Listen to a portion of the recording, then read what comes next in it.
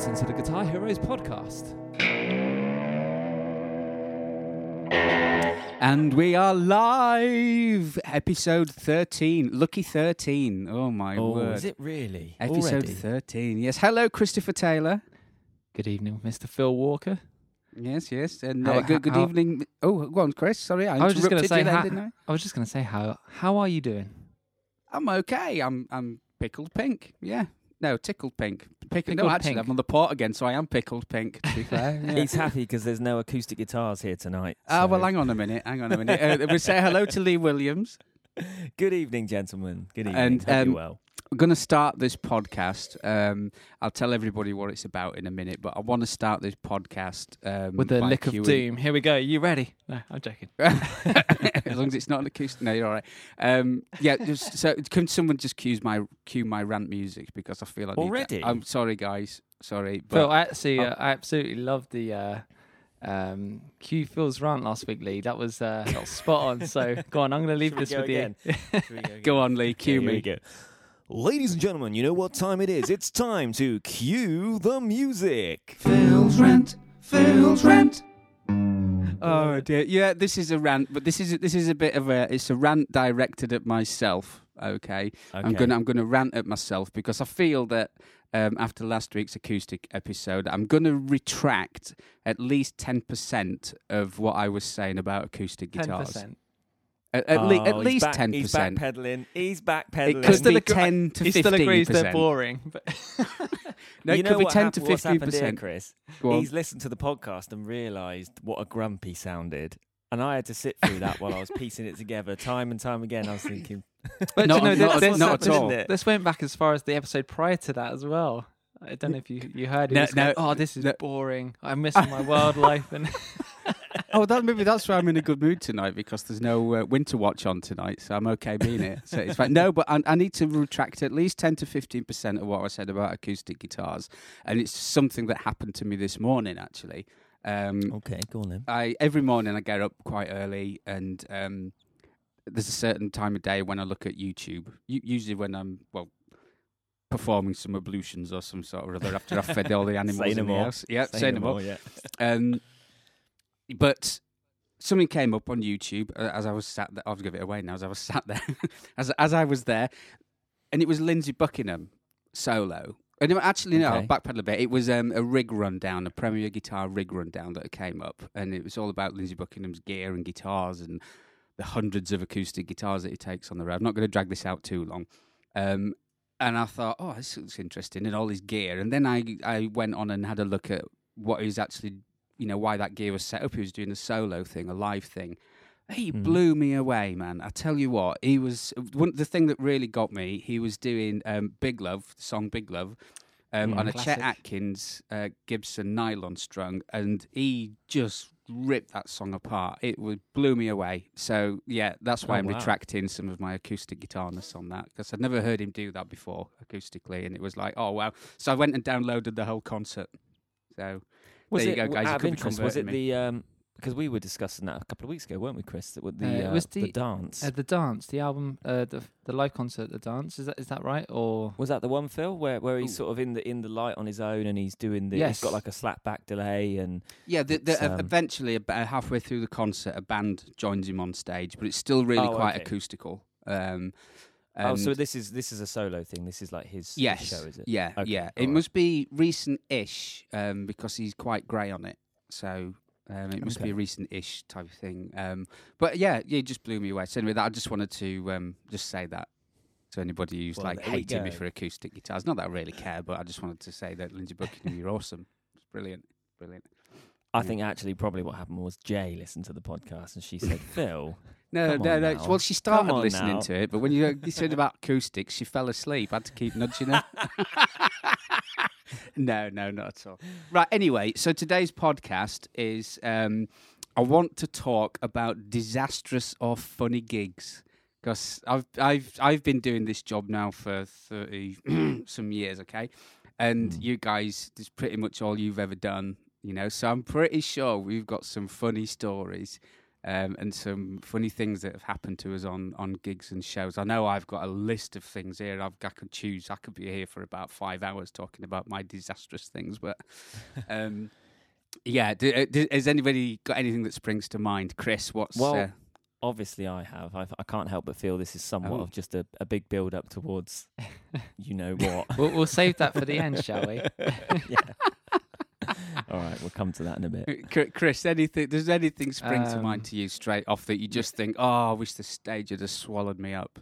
Yeah, there was there's been a few moments, so I've kind of made a few mental notes. I haven't written anything down, but there was one gig we did. It was a few years ago. It was a wedding gig in, I'm trying to think where it is, in Braintree in Essex. The place was lovely. It was on a farm, and the wedding was all at home, and it was a lovely day actually to begin with. But as the day progressed, like the heavens opened and like the rain that came down was insane. We were in a marquee and had like a stage that was about 10 centimeters high. And throughout the day, you could just see the water rising to the side of it.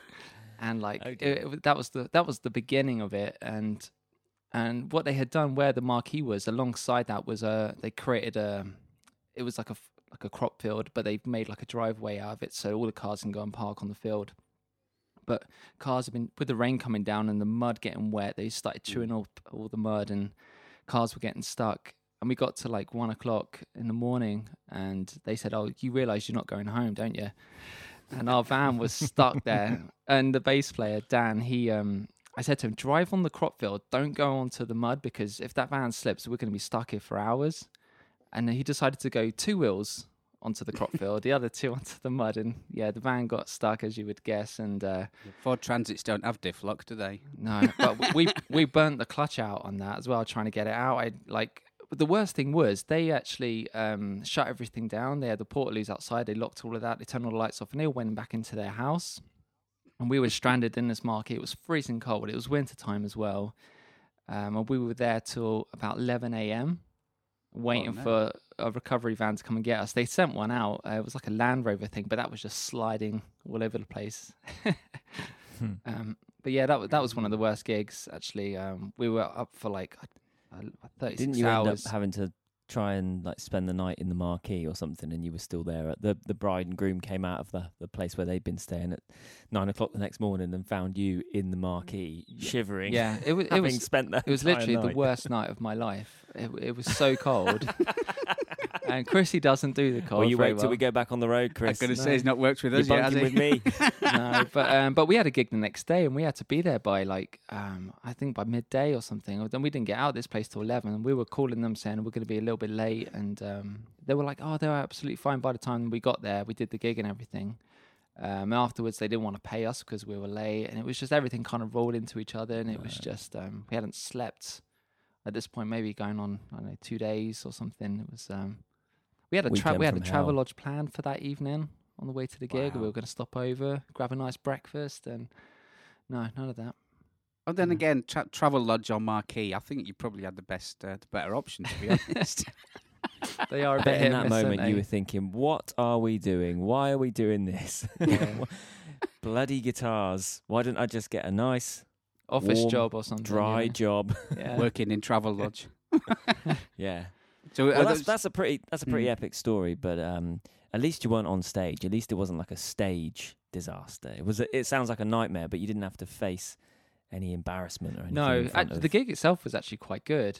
We got fed and stuff there during the day, but yeah, it was an okay gig, and it was just afterwards. It was just yeah. What about you, Lee? What? I mean, it wasn't embarrassing, that story. It was more of a disastrous, inconvenient. Sort of. Yeah, it's rather an inconvenient gig was that. But Lee, anything you can think of? Yeah. Funnily enough, yeah. Yeah, there is. Well, I've got a few things that came to mind actually from various stages in my career or life, or whatever. Maybe I'll save the big kahuna to the end. But taking it way back, I remember one of the earliest experiences I had on stage where it just went horribly wrong. And musicians, performers, most of us will probably know that situation. It's just like the worst feeling because you have to think on your feet and you have to deal with it. this was taking it back to when it wasn't actually musical. It was like musical theatre.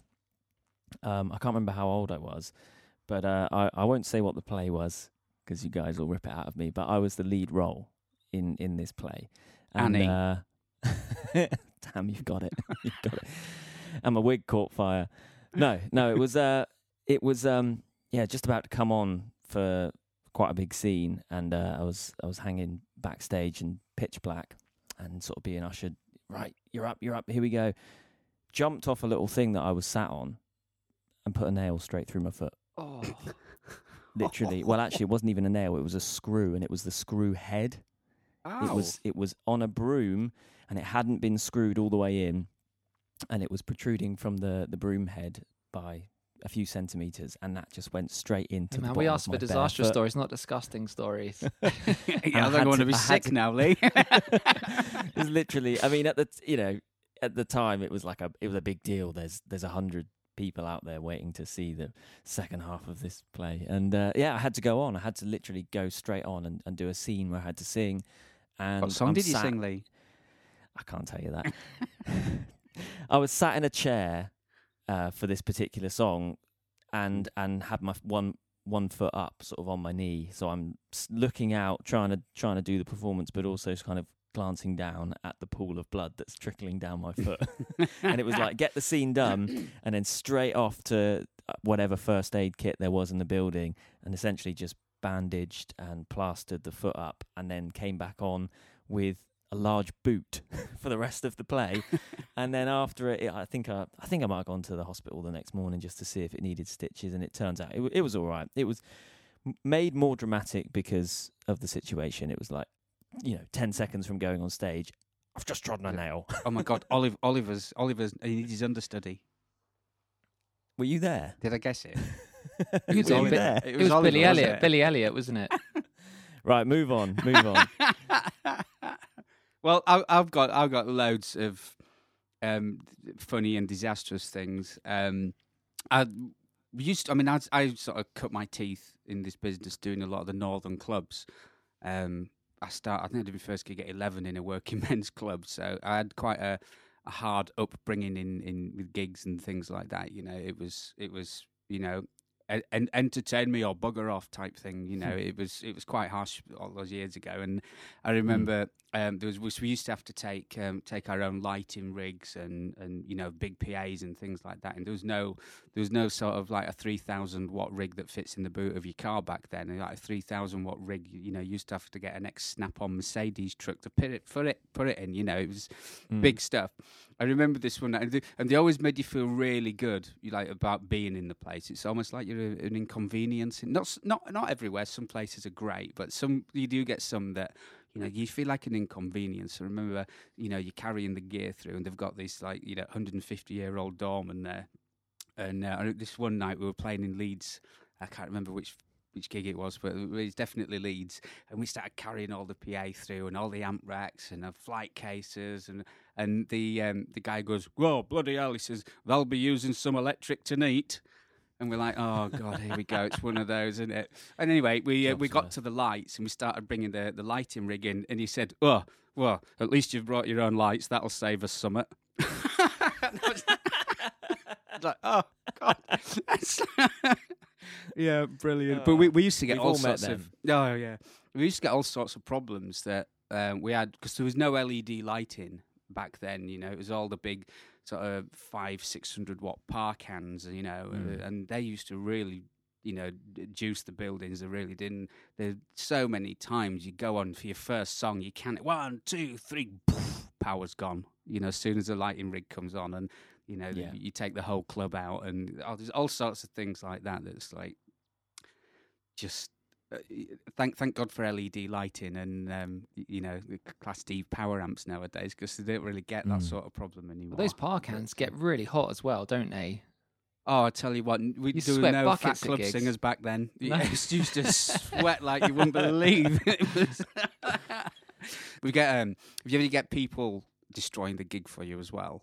Because I remember it was actually at Moonfleet Manor. Was this? We were doing a New Year's Eve, Yeah. and I think it was a three-piece band, and we got the monitors before in-ear monitors. We got all our monitors at the front, and you kind of block yourself in with some functions, don't you? 'Cause especially New Most Year's of the Eve, time. you think, I'll do everything I can to keep as far away from the audience as you can. And I had this 5-way, like the stagger guitar racks that opens up, and you can line 5 guitars up in it. And as the night got further on and people are getting more juiced up, and they're getting closer to you as well. Yeah, they are. Yeah, and this idiot realised he wanted to get on stage, and he started climbing over my guitar rack, and like he'd put his foot up on the guitar rack, and he's trying to climb over my guitars. Yeah. And I'm like, what are you doing? And he goes, I want to sing. And I just like got him by the forehead and just pushed him off. And I was like, what do? You can trash like 3-4 grand's worth of guitars I've got sitting in there, or you won't remember this in an hour's time anyway. So that was always one of my fears at like wedding gigs, like functions and things. Like people just get too close, and the amount of times I've had my microphone like smack me in the mouth. Yeah. So we end up weddings are the worst. Oh, man. I think some of the behaviour I've seen, and ironically, it's usually like the sort of quote nicer weddings are the ones that actually end up really raucous. And tell you what, military ones. I don't know if Chris, we've all probably done a few like officers' mess and stuff like that. Man, those guys. I mean, I kind of get it. It's a high pressure job, and when they let the hair down, they really go for it. But whoa, we've been in a few that have just turned into like Royal Rumble. They've been mental, some of them. But at the same time, they have the officers there, don't they? They come in and check up on the squaddies and stuff, and they often keep them intact. So like if anything's going wrong, that they are often quite respectful at times. But I think what it was, that one that we did, it was an officer's mess, so they were all officers, and I think it was the descent from where it started to where it ended that was the most impressive. If you've been in some sort of rowdy bar that you wouldn't think anything of it, but this night started of them all in the sort of like full on glad rags, the gentry. They've got the big silver swords and the sashes, and they're all marching about with brass bells and saluting, and it was like proper posh stuff at a huge like silver platter dinner. And then 4 hours later, they literally had like, things tied around their head. They were doing the knee slides. They were playing beer pong. There was tables and chairs upside down. I think I remember some guy. It was actually we kind of got snowed in a little bit there, and they opened these huge sash windows and were just like launching themselves head first out the window into the snow. It was crazy, and we were doing exactly that, burying us, building a barrier to block ourselves in, and just hoping we got through the final set. Yeah, we did. We did a military gig, and it was sort of set to a theme of like the Spartans. Everyone was dressed up. They had hay everywhere, and like they had chickens in the venue. Oh wow! It was like an old manor house, and they had chickens, and there were just people just chasing the chickens round, like completely off their face. And there was they had a hog roast as well, but they had the pig's head there as well. And we took the end of night photo, and the bass player was like sat next to me, but the one of the guys had got the pig's head and literally put it on top of him. He didn't even know. Oh, gee. And it was they're often mental, but they are a lot of fun. They're great. They are good. But weddings in general, I think weddings are just you just get such a cross section of society, and it's quite a long day for everyone, isn't it? So you get to see all these people that, again, it's that descent of they start the day, dressed to the nines, looking their best, and all prim and proper. When it gets to the midnight shift, it's just carnage. I tell you what, a good wedding start, a good start to a wedding is when you turn up to the venue. The bride comes and says, "Oh yeah, I'll come and talk to you later. I'm just going to go and do a few lines." Oh no! And you're like, oh dear, oh god, and she doesn't mean I've been a very naughty girl 1,000 times. No, and what are you reciting for us? And then she's late for her first dance. She comes out, and then she just runs up to Mike, who's on drums, and just goes, "Yeah," throws her arms up in the air, and then just throws up red wine all over her dress, and then goes, "Yeah," and we're just like, wow. Oh God, we're gonna get out of here as soon as we can. I know one of the one of the biggest problems that bands have to. I'm lucky. I've not done too many function and wedding gigs. I'm lucky. Hang on. Sorry, Phil. Just stop you there. Yeah. Chris, what was that I just saw? I'm drinking a green tea, my man. Oh, Chris, come on. You know the drill. I'm gonna. the drill We're by gonna have to now. You know cut me, this I like to podcast live on the short wild because my side. bottle's empty. I was going to say, we're going to have to drink twice as much to compensate here, Phil. Yeah. Oh, dear, I should have started Anyway, at one sorry. instead of three. Yeah. You So were saying? agents. Like I said, I've been lucky not to do too many wedding gigs and what have you. But I've always sort of gone more on the rockier side in bands, and me and Jay had a band. It was quite a rocky thing, and the agent sent us to this really posh. I think it was somewhere Stroud Way, I think it was, Gloucester, something like that. And it was a really posh manor house type place, and they showed us this like ballroom, and it was gorgeous. And she said, "We don't want you on stage though. We want to put you in the middle of the room where the dance floor is." And we were like, "There's a really big stage there. Why would you want to do that?" And she says, "Well, it's just you're more amongst it then." And we're thinking, "Oh right, it could be a good night. Could this then? Really good." Anyway, we get set up and everything and sound checked, and then we go off and then come back in about half an hour before we're due on stage, and we looked around, and the average age was about 80, and we're going, "Oh my God, we're doing like White Snake stuff," and we were like, "Oh no." So anyway, we thought, right, okay, we were going to start off by being quiet, and all the kit's mic'd up and everything like that. So first thing we'll take the kit out of the PA because we know this is going to go, and so we went on. It was the first song, and I don't think we got to the chorus before like there's people coming up like with fingers in their ears and all this time. We're going, God. Oh no! I mean, I didn't have a guitar amp. I was DIing, so we had a lot of control over it, and this just went on, and we were like, by the fourth song in, I was livid. I was absolutely livid, and this bloke came up to me, and I'd lost it at this point. This bloke came up to me, and he said, "Young man, if you do not turn this awful racket off, I will go and unplug all of your equipment." And I went, "You touch that, mate, you'll be wearing that plug." And Jay just went, "Oh, that's it, we're done, we're out." Anyway, the guy went and complained, obviously. And the manager came up to me and he said, "I've got to look like I'm telling you off, but thank you for that. That bloke comes here every week. We were waiting for somebody to just give him a mouthful." He said, "But make it look like I've told you off, would you?" There's nothing worse, is there? Nothing worse. But that's the than that. agent's fault, sending you to the wrong venue. And it's usually getting those comments off people that they're not the people that have booked you, or they're not the people that are paying you on the night. That's what I always say when I get those. I'm like, well, until the person that's actually paying me to be here comes up and tells me to change what I'm doing, like it's particularly with weddings, if you get guests that are just coming up and making requests and do this, do that, I go, well, it's the bride and groom's day. Go and take it up with them, and But oh man, or you get the guy, "Right, son, I once met Jimi Hendrix in the pub," and I think, here we go. Anyway, I'm not gonna. Let's not. It's Phil. Will you do the rant? So I'm not gonna go there. I remember doing. Do you remember the film The Full Monty?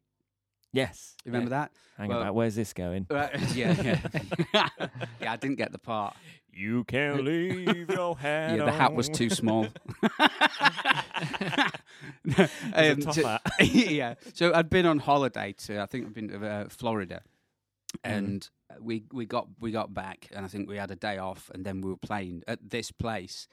And I really enjoyed it in America. It was brilliant. Loved my time there. It was fantastic, and and I didn't want to be in England. It was, we came back and it was raining and grey, and we had to go to I don't know, Misery Thorpe Working Men's Club or wherever. We went to this place, and I didn't want to be there. I had an attitude, that I just didn't want to be there. And this guy, first thing he said, he came up to me, and we're loading the gear, and he goes, "Huh, you know where you are, lad?" I went, No. He says, "Yeah, it's a full Monty here. Yeah, sharing stage with royalty here, And I went, and I just turned around to him. I went, "I'll give a toss, mate. I was shaking Mickey Mouse's hand yesterday." Which actually did shake Mickey Mouse's hand. Yeah, that was Oh, a there's a highlight claim of to my fame, career. isn't Yeah.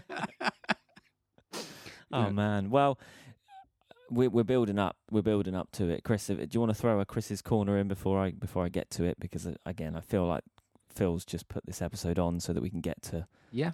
Yeah. Let's do one. I got a little something. You got a Chris's corner. All right. It's only a little something, but let's do it. We've heard. Phil, do you want to cue the music? Cue the music.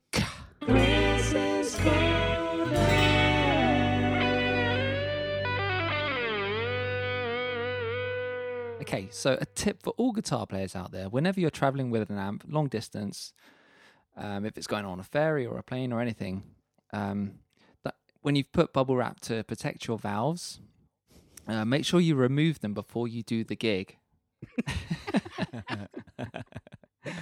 Top tip. Yeah, just because, you could turn around and potentially see some flames coming out your amp and some heavy smoke. And So how did you hear about that, Chris? How did you come to that top tip? well, I was the one who experienced such a thing. It was and, your amp, wasn't it? It was my amp. It was my amp. I had a Blues Junior, and I thought I'd put bubble wraps around the valves just to protect them so they don't. I didn't have the money to buy any spare valves, so I was like, well, I've got to protect them. Bubble wrap was like £1. But yeah, you're about an hour into the gig, and then you just like, oh, can anyone else smell that? It stinks. It's like some heavy burning. Yeah. Well, there you go. There you go. There we go. We've all learned something. Oh, All right. dear. Well, let's get to it then. The by far and away my biggest disaster that I've ever had on stage was last year with the Story of Guitar Heroes. Were you there that night, Chris? No, Were you with us then? No, the reason why this happened is because I left prior to that show. You did, didn't you? Yes. Up to that, Yeah, I so held your hand through everything. I brought you guitar straps. I tuned your guitars. Yeah. You see, I'm laughing now. I think I was crying at the time, wasn't I? I think we both were. Yeah, so it was the hometown show, wasn't it? It was our Weymouth show. Yeah. Last year, 2020. Was it? No, 2020. No. 20. Yeah, it 19. was. It was January 2020. Oh, this COVID situation's completely messed up my yeah. calendar. I've got no idea where we are. 2020 feels about 3 years Yeah. ago, doesn't it? It does. It does. So, you guys have warned me that you always get a bit nervous about the Weymouth gig because it's a hometown show.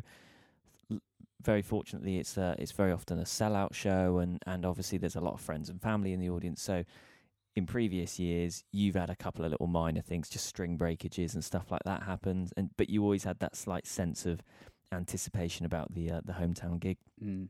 Anyway, the show went great, fantastic. We made it through 2+ hours of music, and just couldn't be happier with the night till the moment we walked off stage. So we did the bow, we did the wave. Thank you, everybody. Round of applause, and see you later. Turned to head into the wing, and I didn't actually realise anything had happened until it had happened. It was too late. So where I'm positioned on stage, there's a large lighting tripod with a moving head. Very expensive light. And as I walked into the wing, my foot caught one of the legs of the tripod and just knocked it off kilter, just knocked it off balance, but not in a tremendous kind of like gave it a kick and it went flying, like knocked it off balance to the point where it must have hung in kind of just pendulum for a moment. So I actually made it into the wing to turn round to see the stage guy just look with horror as this thing seemed to fall in slow motion, came crashing down, brought some of the guitars which are on the staging rack down with it, literally landed like perfectly on my pedal board, on the helix and everything. And it was just like, oh my God. I mean, thankfully, I think half the auditorium had sort of left, and the other people that were in there had their backs to the stage and were walking out. But people did turn around, and people were like, "What's that?" And it kind of was dramatic. To enough be honest, that I heard such a thud. I didn't actually cotton on what had happened because I was the last one off stage, and I heard a thud, and I was going to actually give you a bit of a bollocking for bringing your wallet on stage, Lee. I thought you might have dropped it as you were walking off, you know. But no, I sort of thought, have we got away with it? Because I thought it was right at the end of the show. It kind of had an essence of that, you know, like The Who, the big bang, crash, explosion at the end of the night. And I think some people just thought it was part of the sound playing in the theatre, all the music's going, and it's like this big thing. But it was, oh man, what and what made it worse as well is we ran out the front. We were going to do a meet and greet, which we always did at the end of the night. So had no time to really sort of tend to it. Just had to leave it. We were just in the wing, looking with horror, kind of shocked, speechless, like what's just happened. Can't think about it now. Gotta go. Getting ushered down to the front, and then got to spend half an hour, signing programs and chatting to people, just thinking, oh my God. And I think, Phil, you're just going, just keep smiling, smile and wave. Smile and wave, boys. Smile and wave. Oh man, what a feeling. I mean, I'm just so grateful that it happened when it did. Like, I obviously wouldn't want it to happen at all, but thank God it happened right at the end of the night when the show was done. I mean, had it happened mid-show, it would have just been catastrophic. Yeah, it probably halted us, wouldn't it? Would have probably. I think just a little bit, and more importantly, like it could have seriously injured one of the us. guitars. Yeah, you're right. Yeah. One of the guitars, any of us that happened to be in the path as it came crashing down. Did the light survive? I know we got a replacement. We had to get a replacement. We couldn't get it sorted in time, but it's been repaired. Yeah, it's got a big crack on it. On the base, there's a big crack, but it's all been repaired. It does work. Right on that. Get a Sharpie. Lee was here. yeah. It's a spare. It's a spare now. Is that so? Oh man, but yeah, it just had to happen, didn't it? It was just horrendous. What a feeling, and to have some of they were, I think, mainly my guitars that went over as well, and my pedal board. I was just like, oh man, well, this is. I tell you what, you're not the only one that type of thing's happened. I think I've actually said this on this podcast before. I'm sure I have.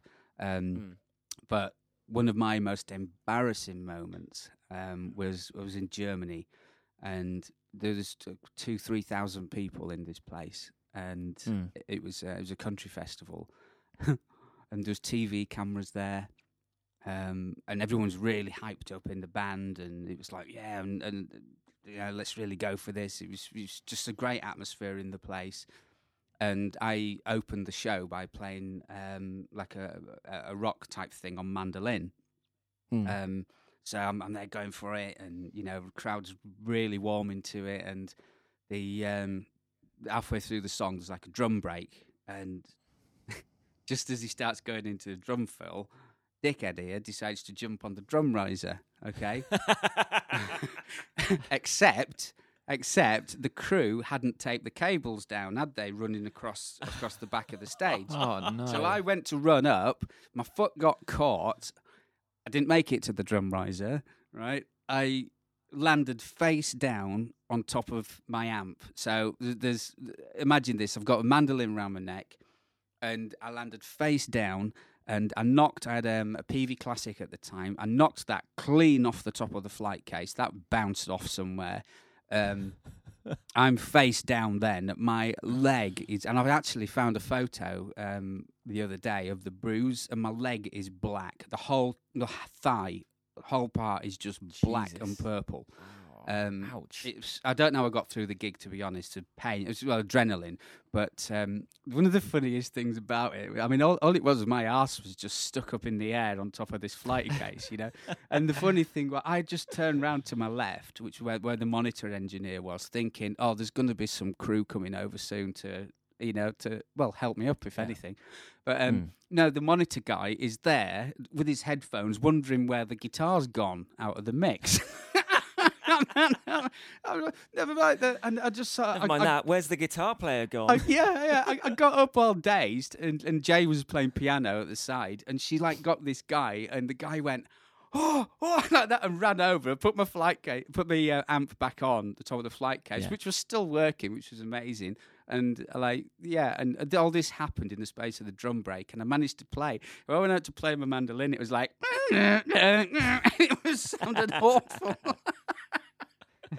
That, like I said, that's somebody that somewhere there's some footage of that somewhere, and I hope it never comes to light.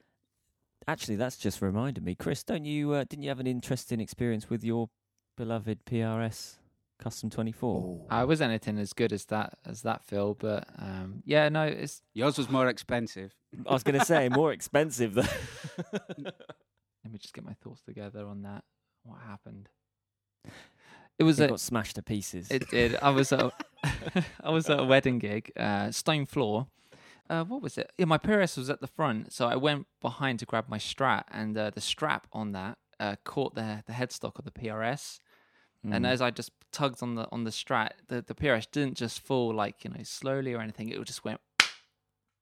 It's a big crack. It happened so fast, and I just was it forward? It went like forward. face down. Headstock straight onto the floor. So the tuning pegs, because they stick out and hit that floor with so much force. I just froze, man. I couldn't even look. And then I picked it up and I was like, it's fine.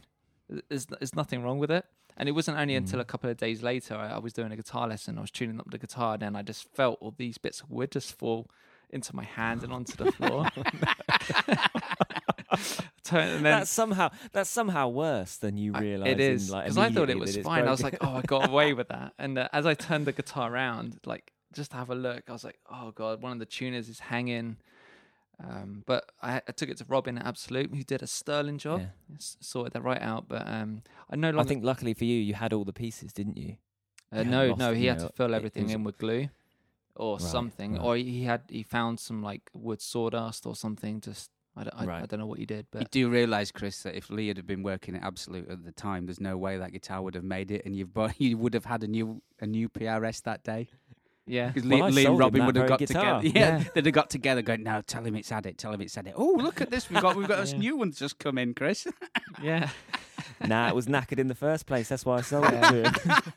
Yeah, it had a bit of a headstock problem. Yeah, it was a fake. It was a fake. Headstock syndrome. Yeah. Well, it was a nice guitar. It was a really nice guitar. Yeah, it was. There's been a few like disastrous stories on here, but I'm gonna kind of, because we're getting close to the end now, but I'm going to tell you about a funny story that happened on stage. Okay. Because when you get the giggles on stage, or anywhere, and it's really you can't control it, can you? You can't control it. No. Well, it built up to that. Did this? So I'm not going to mention any names, bands, or anything like that. But we're playing in this packed out theatre, and the end song was an instrumental. I wasn't playing it; I was just in the backing band. And the guitar player was there. It'd been a really, really good gig, and it came to the last few notes, and it was like a gospel type song that we finished on, and it was played on slide, and the last few notes went, da, da, da, and there was always a pause, and just in that pause, from the other side of the stage came. The whole front, the whole like 3 front rows just fell about laughing. The band lost it, right? And yeah, I knew it was coming. Yeah. It was just. Every The time timing, we did that man. song after that, no one could look at each other. We just had to close our eyes and hope that didn't, that mouse didn't come on stage again. But oh god, talk about dear, yeah, it was we just lost it, and obviously the person who was doing the solo was out in the audience at the time playing it, so they never heard it.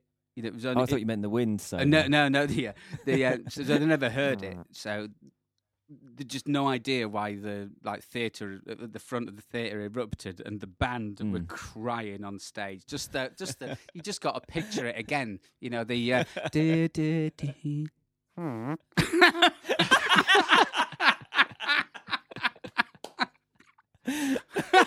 if only that had happened towards the start of the gig, that would have set such a. That would have been more mood. disastrous than bringing a lighting gantry down. I'll tell you what, it would. We wouldn't have been able to carry on. That's brilliant. Yeah. Wow. Well, there we go. That was an interesting little. Yeah. Have you guys ever? I was going to say, have you guys ever had to do a gig with cut fingers? You've not played in a guitar show yet, Chris? Well, yes, I have. I remember when I first got my bass, actually, and I went just full on into practicing bass and rehearsing and stuff, and I found out that I had very soft, weedy little guitar fingers. I thought they were quite tough, and I thought, I've been playing guitar for years. This will be fine. man, they shredded my fingers, these bass strings, and then jumping back to guitar at the gig that I was getting paid for, not the bass practice in my bedroom at home. It was, shredded fingers and blood on the neck, and Actually, you say that power through. When we recorded the last Guitar Show CD that we did, the day before we went into the studio, I cut one of my fingers on my left hand, right on the end. I don't know if you remember. I was. I think I do. Yeah. I was just filling the cut with super glue with Loctite, and I was filing all the excess glue off. And we were doing Country Boy, and that's one of those songs you don't want to try do too many takes on it, because the first one's always the best one. And we're going through this first one, and I can see this cut opening up as I'm playing, and I'm going, no, just let's get to the end. Let's get to the end. Luckily we did, and then afterwards I was like, we've got any more super glue? No, this is exactly what happened to me. Well, I was at the start of the gig in the morning, before I left for the gig, I was cutting myself up some sandwiches, and with a bread knife I sliced my middle finger right on the tip where your string makes contact. And like yourself, I was filling it with super glue. I heard this was quite a good trick. And I tried like some plasters, like, you get that skin graft type plasters. That didn't work. So I was using the super glue, and at the gig it opened up, and there's blood just pouring over my fretboard. And the worst bit is when that blood starts to dry, and you're still playing on it, and that friction, sticky. Yeah, and then you got another 2 gigs to follow, and it's like, oh my God. Yeah. I tell you what, first world problems there, boys. It really is, isn't it? I'll take that over COVID any day, man. When you got to play with cold fingers, I bet we've done some have you done some outdoor gigs? I remember doing this open air festival thing in the winter, and it was freezing. It was absolutely bitter. You know when your hands are like blue, and you can't move them. I did a New Year's Eve gig. It was literally -degrees in Weymouth on I think Brewers Quay. It was so cold. I was literally wearing like a pair of tracksuit bottoms underneath my jeans. And there was points in the gig I was trying to talk to the drummer, and for once you had 2 pairs of trousers. I had 2 pairs of trousers. Got none on. Normally none. But I remember dribbling. I couldn't talk properly. My face was so cold. From your mouth? I was, yeah. Yeah, he had 2 pairs of trousers on. It was warm. Right, guys, I've got a question here that's been sent in by a listener. A really, really great question that I received from a guy called Jamie on Instagram today. He's loving the podcast, and he says it's a great listen if you're a novice like me and looking for some tips. And he had a question, and it goes like this. So I thought I'd just, as it was today, I'd put it to us live on air. For a beginner like me, obviously getting technique right is likely more important to achieving a better sound. But for guitarists like yourselves who do it professionally, and for the players that you echo on the stage, do you think that technique or tone contributes more to the player's signature sound, or do you think it's a combination that includes both factors? And then he goes on to say, I was thinking about people like Stevie Ray Vaughan, who has a very instantly recognisable touch and technique. But then you've got players like David Gilmour, who is maybe has more recognisable tone.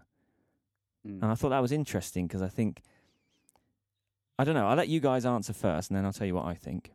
I think tone is one of the most important things as a guitar player, having a good sound. Regardless of how good you are as a player, if you have a good sound, I think that's going to translate to the listener a lot stronger. And in terms of technique, I've always approached it like, when I'm learning things, I'll work on a technique that's required to be able to play that certain thing. Yeah. That's how I've always done things, and I've always focused on sound, and just like, for me, I think tone outweighs technique just a bit. Okay, Phil. We're gonna have our first disagreement here, Chris. I disagree a little bit with that. I kind of play the majority of the people in the show, so I tend to find getting the style right gets you most of the way there.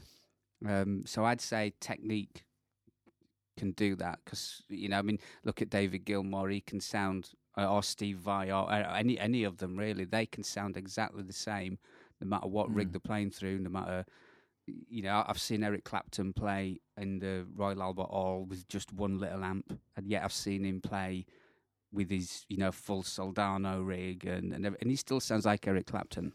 The rig and the sound isn't too much of a thing. I think it comes from your fingers. I think. But there is a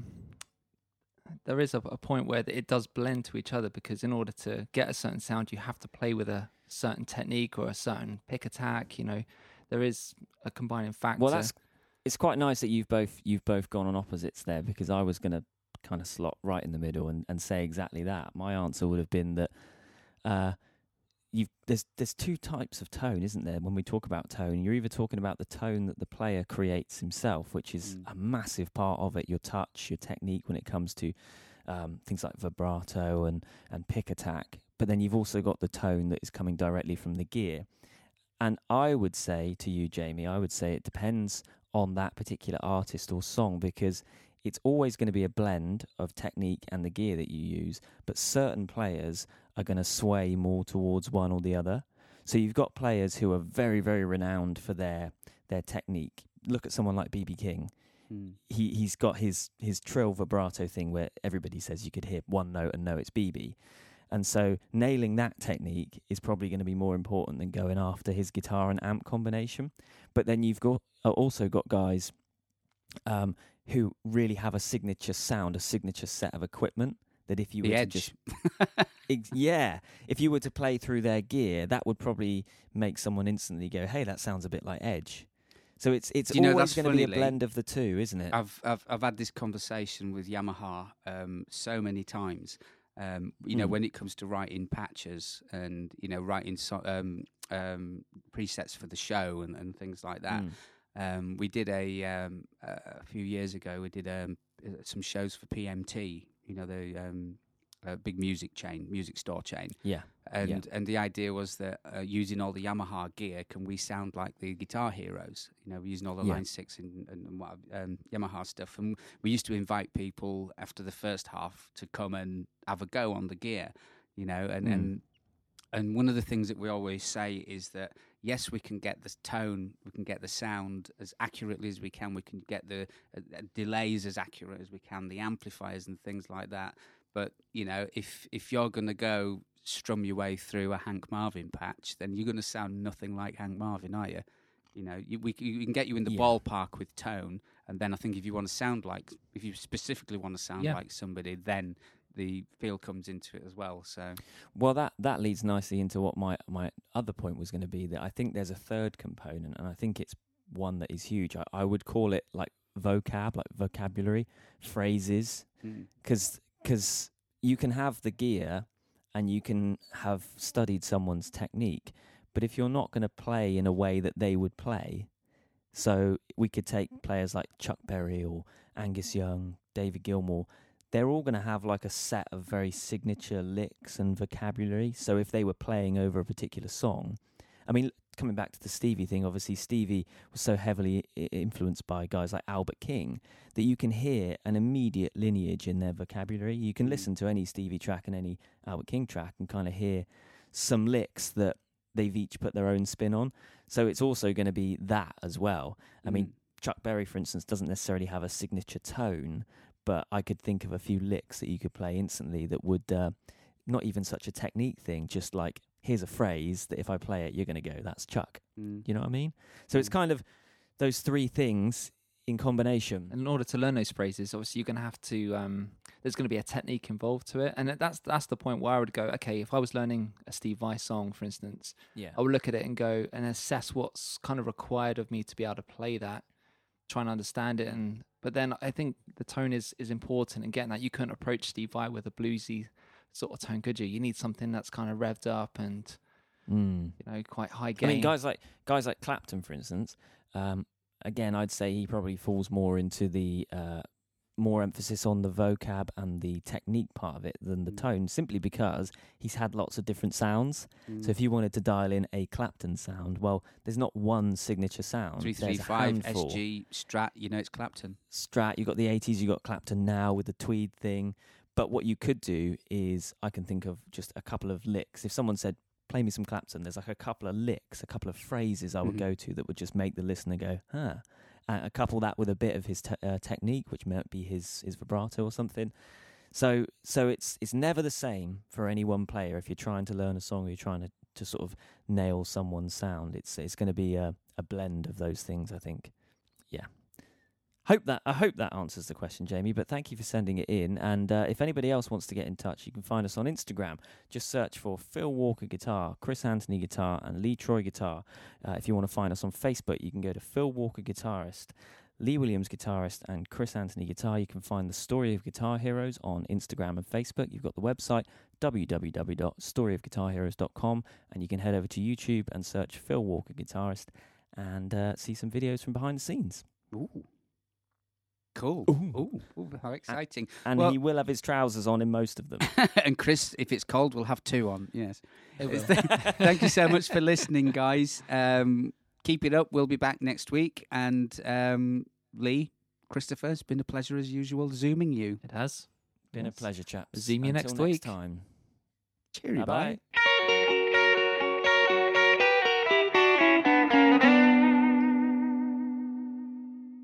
Can't believe Chris is drinking green tea. What's wrong with him?